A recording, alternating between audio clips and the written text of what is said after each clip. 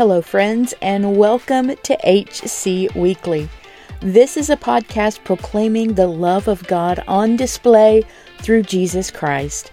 We're so glad you're with us, and I need to tell you, we've been expecting you. We encourage you to tune in for an important announcement at the end.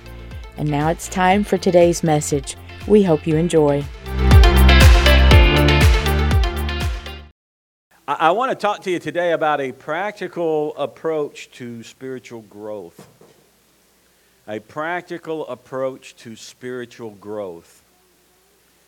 In 2 Peter 1:5, the Apostle Peter advises believers about adding virtue to faith. We touched on that just ever so slightly last week. The word virtue in the Greek is really an interesting word. You know, you could tell somebody, you need to add virtue to your faith today, and they're looking at you like a, dog with his head cocked, like, what? What is virtue? What are you talking about? But virtue is a really interesting word in the Greek because it actually means, believe it or not, manliness in the sense of being coupled with, it's manliness with valor coupled with excellence. Manliness in the sense of valor coupled with excellence. In modern terms, I guess you could say it's the equivalent of saying, man up. Or for you ladies, pull up your big girl pants.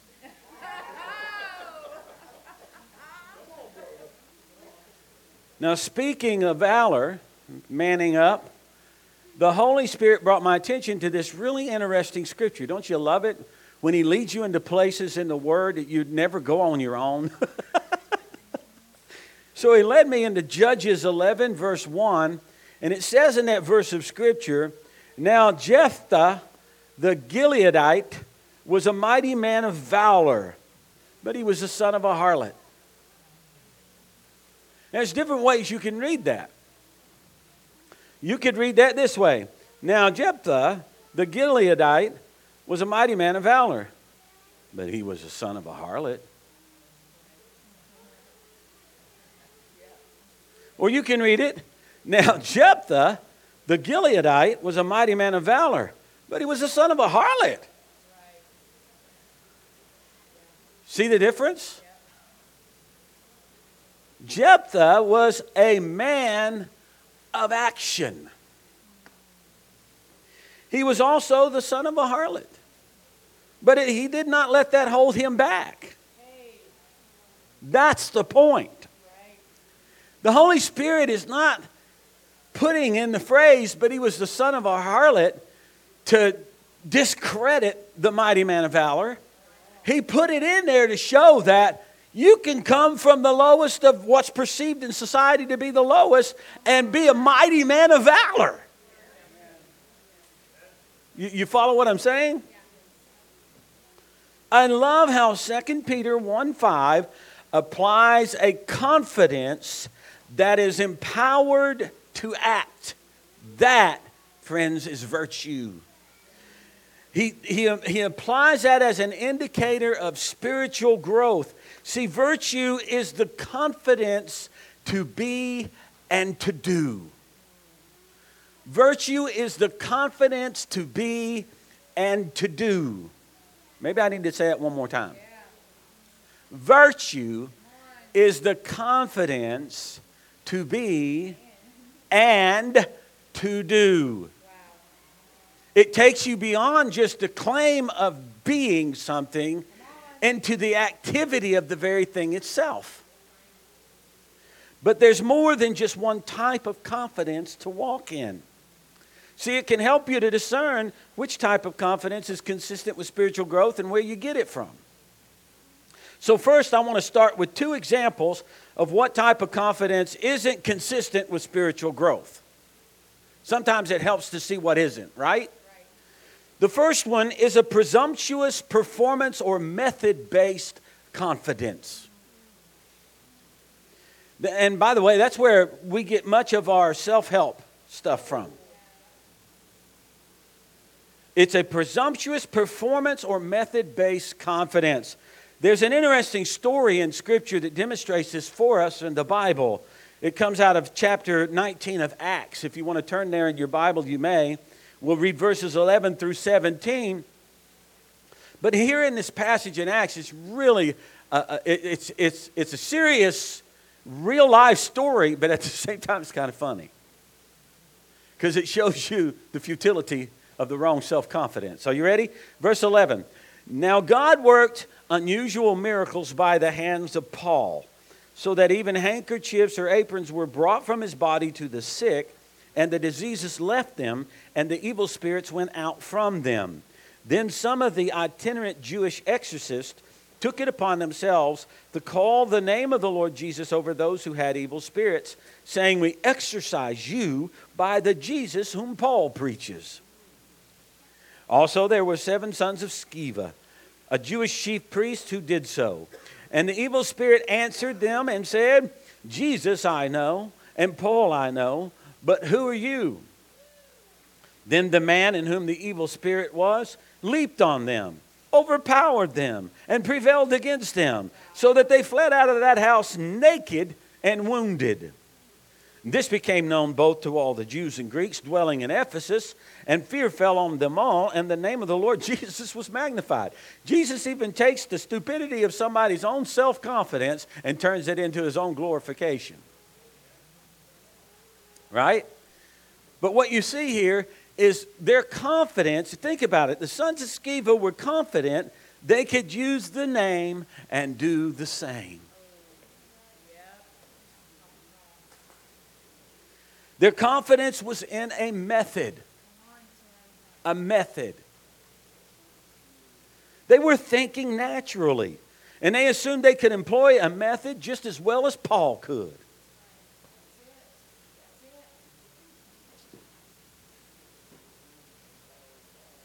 People that really have something, when they act in it, they make it look so effortless. Everybody thinks they can do it.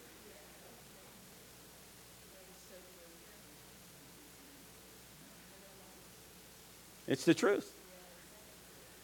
Because they think that it's just a method. You know, anybody can learn a method. But see, what Paul was walking in had nothing to do with a method. It was a person. He had relationship with the Lord Jesus. And he knew where his authority came from. He was surrendered to the authority of Christ and therefore moved in the authority of Christ. And thus we see these things happening. But the sons of Sceva didn't interpret it that way.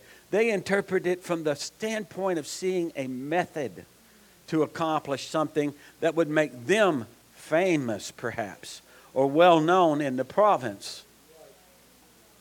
Now, the second wrong kind of confidence I've entitled self-confidence. Both of these are a type of that, but I want to deal a little bit more with just a direct self-confidence that's not necessarily rooted in a method. It's more rooted in what I am capable of.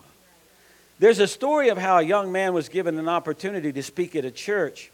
And when it was time, he walked right up to the podium full of confidence. He thought to himself, I have just what these people need, and they'll all come forward once I'm done. He opened his Bible. He began his message confidently. He gave an altar call thinking the whole church would likely come forward, but not even one person responded. Feeling like a failure, he took his Bible in his hands and he put his head down, avoiding eye contact with anybody, and he went to his seat and sat down, head bowed. After the service was dismissed, an old woman came up to him and she said, young man, if you'd have gone up the way you came down, you'd have come down the way you went up.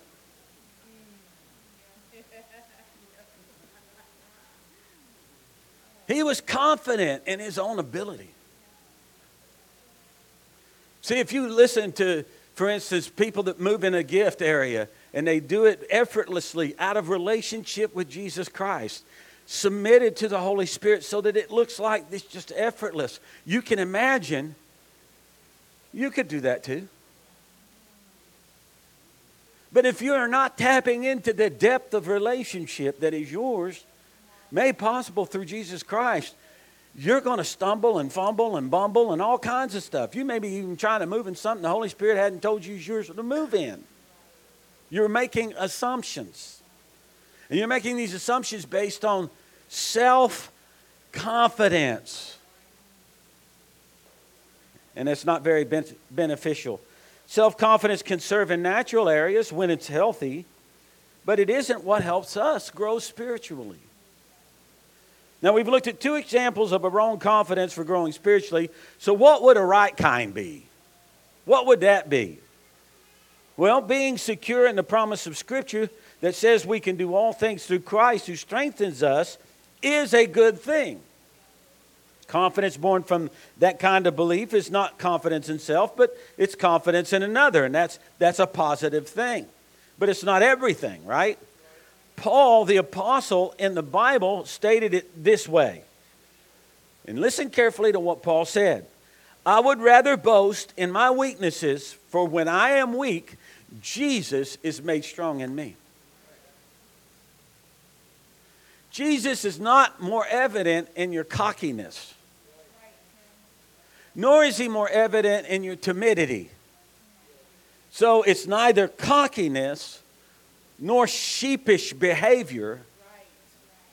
Somewhere between there is a quiet confidence in who God says I am and what God's given me to do.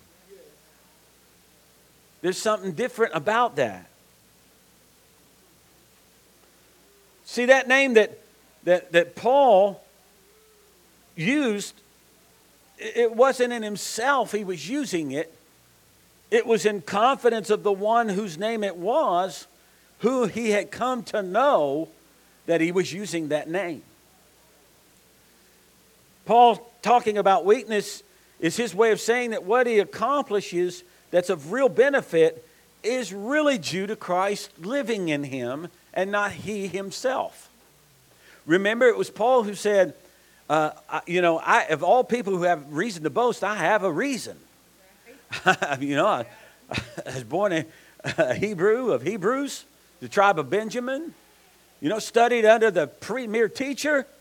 I was a Pharisee of Pharisees, as touching the law blameless, circumcised on the 8th day. I mean, he's just going on and on and on. He said, man, I could brag. I could brag about this Jewish stuff. I could brag about spirituality from the Jewish perspective. I could brag about my genealogy. I got some stuff I could boast about. But then he said, but you know what? I consider all that like a pile of manure compared to knowing Jesus Christ.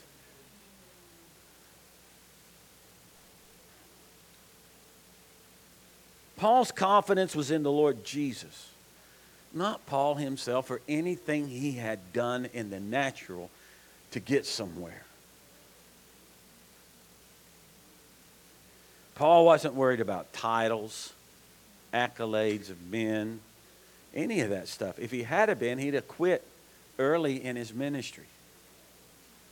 Paul probably suffered maybe more than most as far as the disappointments would go and the hardships and the difficulties and the hindrances that go with trying to advance the kingdom of God in the earth through preaching the gospel. Paul experienced a whole lot and suffered a great deal.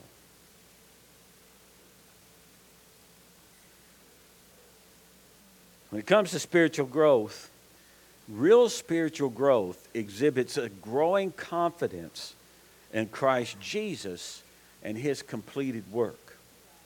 And the commitment that keeps you going, that keeps you persevering, that gives you the strength to endure the hardship, the hindrance, the obstacles, the oppositions, is your connection in relationship to Jesus Christ and your staunch, solid belief that Jesus paid it all.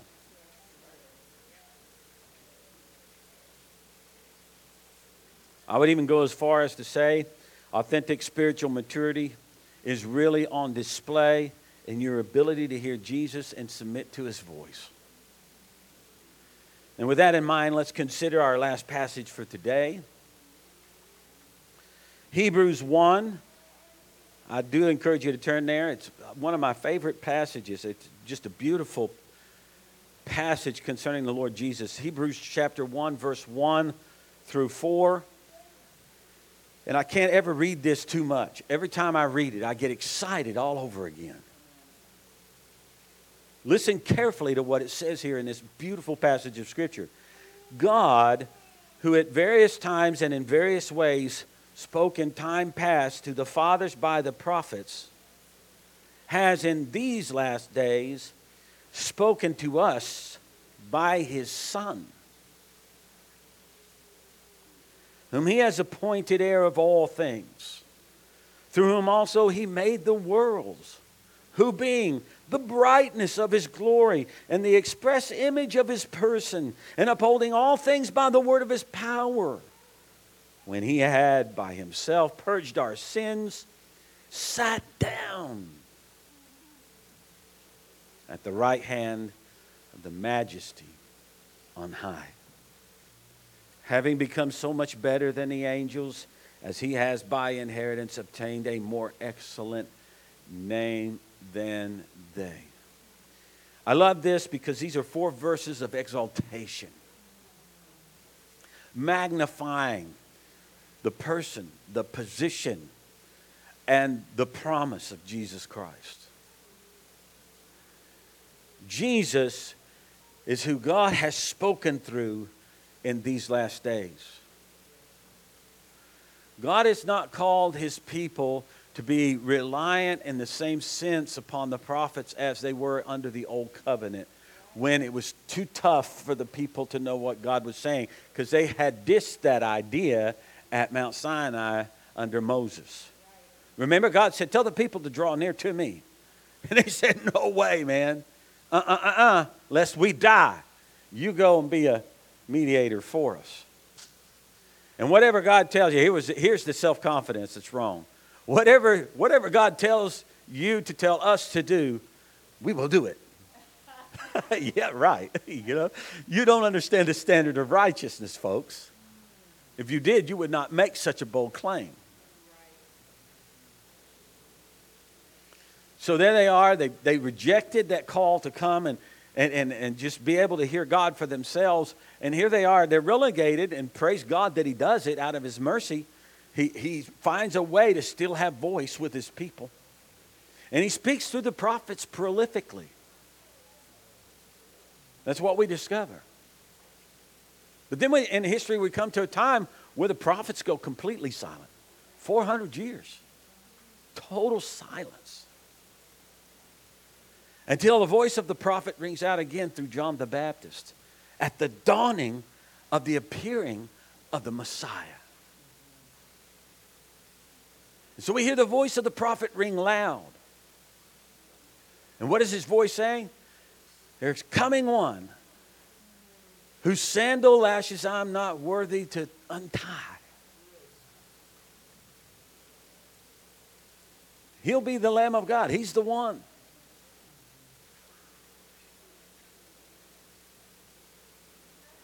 The prophetic voice comes back, points to Jesus, and all of a sudden we're introduced to the voice of the Son of God on the scene, speaking. And He's still speaking today. To as many as will draw near to Him to listen, He's still speaking today. Now the prophetic ministry under the new covenant is more of an affirming, encouraging type of prophetic ministry than it is anything. It will still engage in some foretelling, but not quite like what the old covenant was. Under the new covenant, what we find is it's more of a prophetic voice pointing you to the Son. Constantly pointing you to the Son. I love the way John the Baptist did it. He's there with his disciples, and he screams out, it's Jesus. He sees Jesus, and he says, there goes the Lamb of God. And some of his disciples leave him, and he's okay with it. He's totally okay with the fact that they would give up being with him to go be with Jesus. Today, there's a few things going on that's a little twisted and warped that should give us a little key of discernment is when men want you to be so endeared to them, more so perhaps than even to Jesus. Listen to, they're out there saying, listen to me, hear the prophets and prosper. Well, that's a true statement in a proper context with some integrity. But if I'm using it to just try to get you to pay attention only to what I say, me, that's a misuse of it. That's a misuse. And a lot of that's been happening in these modern times. But the true prophetic voice is trying to say to us, look to Jesus. Open your ears to hear his voice. As a young teenage boy, I was really into cars. My friends and I like to think we knew a whole lot about them. I worked on mine and theirs often. And I did seem to possess a little more knowledge than most of my friends. So you can just imagine how cocky I was about cars.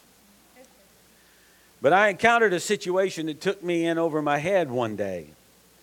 I needed to rebuild the transmission in my 1971 Plymouth GTX. You can have a high horsepower motor up under the hood, but if the transmission won't make it go forward, you're just wasting your time, right? So I knew this old guy who had retired from Chrysler as a line mechanic, and he specialized in transmissions. And he offered to help me do it if I would just buy the kit, the rebuild kit. So there we were in a shop, car on the lift, transmission out, swapping stories as we worked on my car, and I was trying to do my best to impress this old guy the whole time with what I knew about cars. Then the moment came. We had just disassembled the clutch pack, and the old man said, open up the kit, and he began putting the various clutch plates into the housing when I asked, shouldn't that plate go in front of, is that out of order? And he looks up and very sternly looks at me. and he cut me off is what he did. And he said, if you suggest one more time what I ought to do, I'll just go home and leave you with this to put back together yourself. And he said, are we clear? My self-confidence took a blow in that moment, but I knew what was at stake. I needed my car to come off that lift and go in reverse and forward. You know what I'm saying? So I looked at him and I just said, yes, sir. I'm shutting up. So he packed the clutch assembly. We put it all back in, put the transmission back up, buttoned up all the lines, bolted everything, torqued it, got it all set, put the drive shaft on, the whole bit, dropped it down off the lift, fired that puppy up, and man, would she just light the tires up. It's not good for a teenage boy to be able to do that. You spend a couple paychecks replacing tires every so often. But the job got done. But see, it couldn't be done. I could not have achieved that and be able to say I even had a hand in it if I had not shut up and listened. I had to shut up and listen. Spiritual maturity is not just about where your confidence comes from, yourself or some other source. You need to know you have a good source to get it from so you can trust what you are told and then learn how to listen. That's the reason for our Hebrews passage regarding Jesus. His voice is greater than that of the prophets of old. He doesn't invalidate them by any means. But he has become the focal point, and he has spoken. His speaking in Hebrews 1 is emphasized. I hope you notice that. It's emphasized. Are you listening to what he has said? Are you listening to what Jesus has spoken? See, to gain the confidence you'll need to grow, you need to listen to the one who matters most, and you need to act on the wisdom he's offering you. You can't grow in what you do not know, and you cannot know if you don't take the time to really listen. The last days generation, one of the key characteristics of the last days generation is that they have itching ears. All that is a picture of, it's not that they're going around scratching like this all the time, right? That's a picture of running to and fro to many voices, looking for what you like.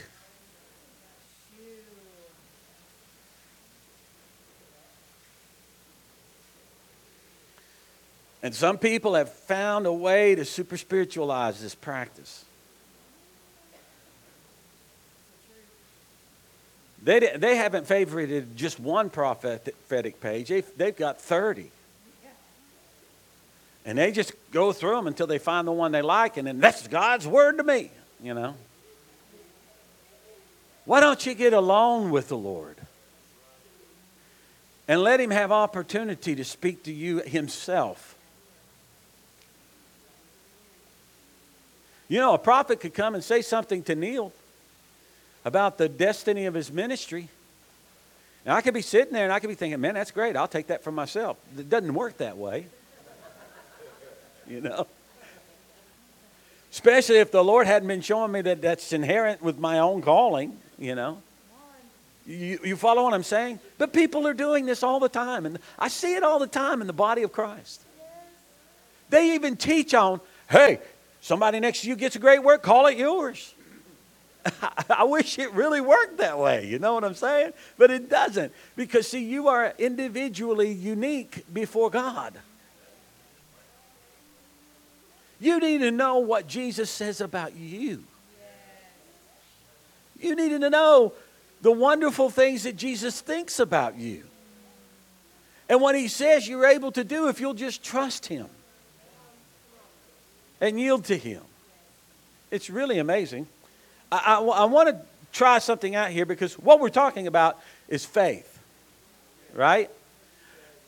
Faith that goes further into trust because you're getting to know the one that you have faith in. See, you develop toward trust when you get to know the character of the one you have faith in at this beginning point of your journey. So we grow in our trust the more we get to know. The more you get to know, the more you grow. Your trust increases, and you find out that not according to your own strength, what is it? Not by might, not by power, but by my Spirit, says the Lord. So you begin to discover that you're capable of far more than you have limited yourself with according to your own abilities, talents, and strengths. There's a lot more available to you as a believer in Jesus Christ. But if you're going to tap into that, your faith has to lead you into discovery of who he is and an ever-increasing development of hearing his voice so that you can more deeply trust him. Talking about here's relationship. We're not talking about religion. We're not talking about methods. We're not talking about programs. We're not talking about getting everything that you get from somebody else. We're talking about Jesus Christ made something possible for you in this life to where you, by yourself, can go into your closet, spend time alone with God yourself, hear the voice of Jesus speaking to you. He can tell you who he knows you to be because he made you. He can tell you what he has for you to do in this life because he's planned it out already. And then he can encourage you by the Holy Spirit to believe that you have what it takes to get it done because he wouldn't put it in your life as part of your purpose if he wasn't going to empower you to do it. And so see, your faith, boom, your faith which drew you to him, right?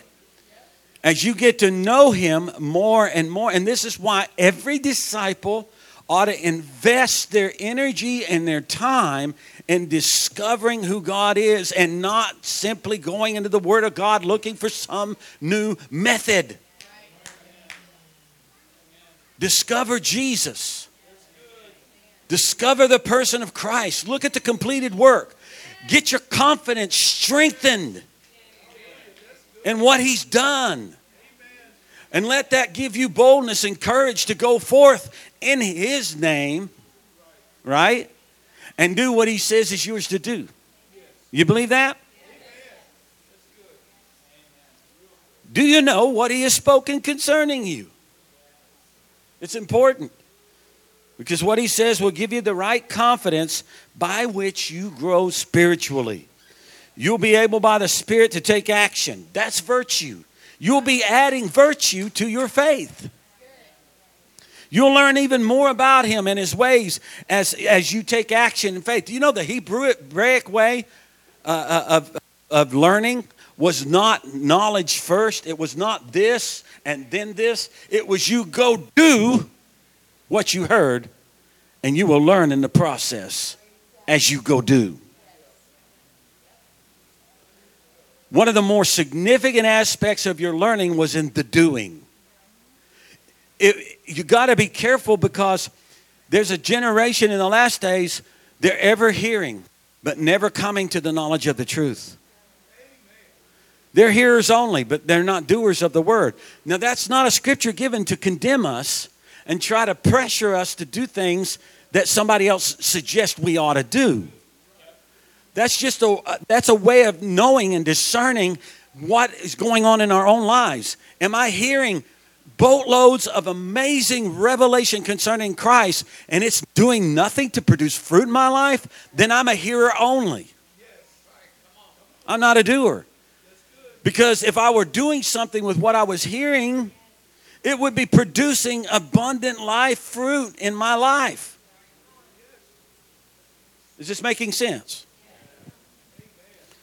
Verbal instruction alone cannot create spiritual growth. Look at the church in America. It is the most educated church in the world. And yet the deadest. It's why we pray for an awakening to come. Because we need revelation desperately.